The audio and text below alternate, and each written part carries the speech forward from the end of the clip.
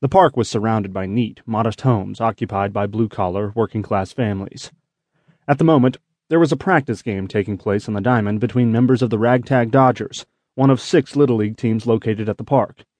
Dressed in T-shirts, old jeans, and worn tennis shoes, the group was nevertheless enthusiastic. Squatting behind the plate, 12-year-old Billy Banks was agitated. The reason for his anger was standing on the pitching mound. Orville T-Bone Cheney leaned forward, hands on his knees, and stared at Billy. Tall and lanky for his age, Orville shook his head no. "Throw the ball, man!" Billy shouted. "What you waiting for?" "Waiting for you to give me a sign," T-Bone replied. "You only know one pitch, just throw the ball." At third base, Sean Epstein raised his old, worn glove and chimed in, "Come on, man, throw the ball. It's hot out here." T-Bone glared at Sean. "Oh, shut up, Sean. You only want me to hurry 'cause you bat next." T-Bone went into an exaggerated wind-up and threw the ball. It moved toward the plate in a slow, high arc. Standing at the plate, Ronald D. Moore started his swing. Big for his age, Ronald was a handsome kid with good but undeveloped instincts. As the ball reached the plate, the bat connected, sending it toward the left field fence. 12-year-old Brad Johnson, standing in left field, backpedaled, tripped, and fell. The ball barely cleared the waist-high fence. Ronald stood at the plate, admiring his hit. "Look at it, man, I killed it. I'm pro material." Lounging in the dugout, the other players barely acknowledged Ronald's hit. "You only killed it 'cause it was going 1 mile a year," Sean said. "My grandmother could have hit that out." Ronald ignored them and trotted around the bases, arms held above his head. As he crossed home plate, he spotted a gray Nissan Stanza pulling into the parking lot just behind the fence.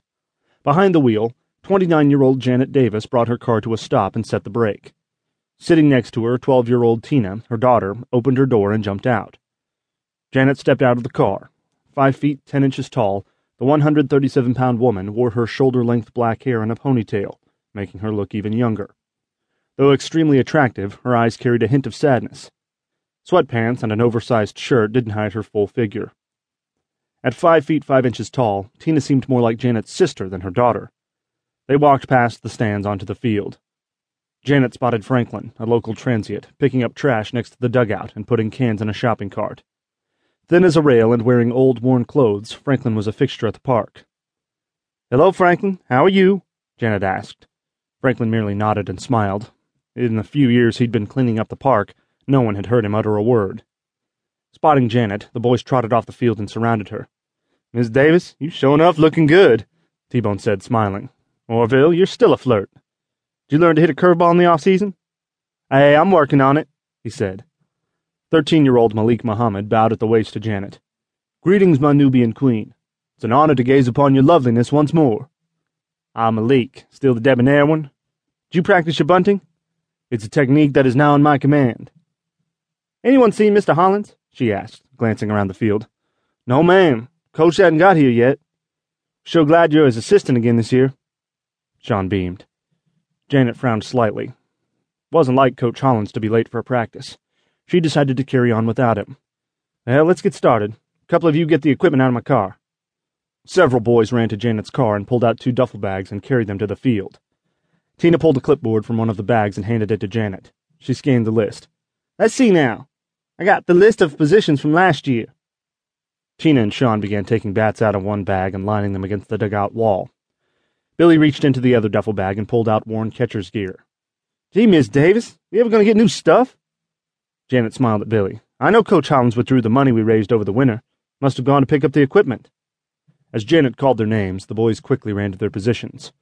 T-Bone ran to first base, Malik to second, Davy Ross, a shy, thin kid, ran to shortstop, Sean went to third, Brad trotted to left field, Jose took center field, Ronald went to right field, and Billy stepped in behind the plate, wearing the worn catcher's gear. Tina handed her mother a bat and ball. "All right, let's see how much you've forgotten," Janet said. She tossed the ball into the air and swung the bat. The ball skidded along the ground toward third base. Sean quickly moved in front of the ball, scooped it up, and fired to first base. T-Bone planted his right foot on first base and stepped toward the ball with his left. He snatched the ball out of the air and fired it to Billy behind the plate. Janet smiled. "Not bad," she said. Billy smiled at her. "We've been practicing." She hit several balls around the infield. Each were caught and returned to Billy in rapid fashion. "Okay, let's have a little batting practice," she said. Jose, the team's best pitcher, trotted in from center field and took the mound. On the small side, he had a deceptive fastball and a nice curve.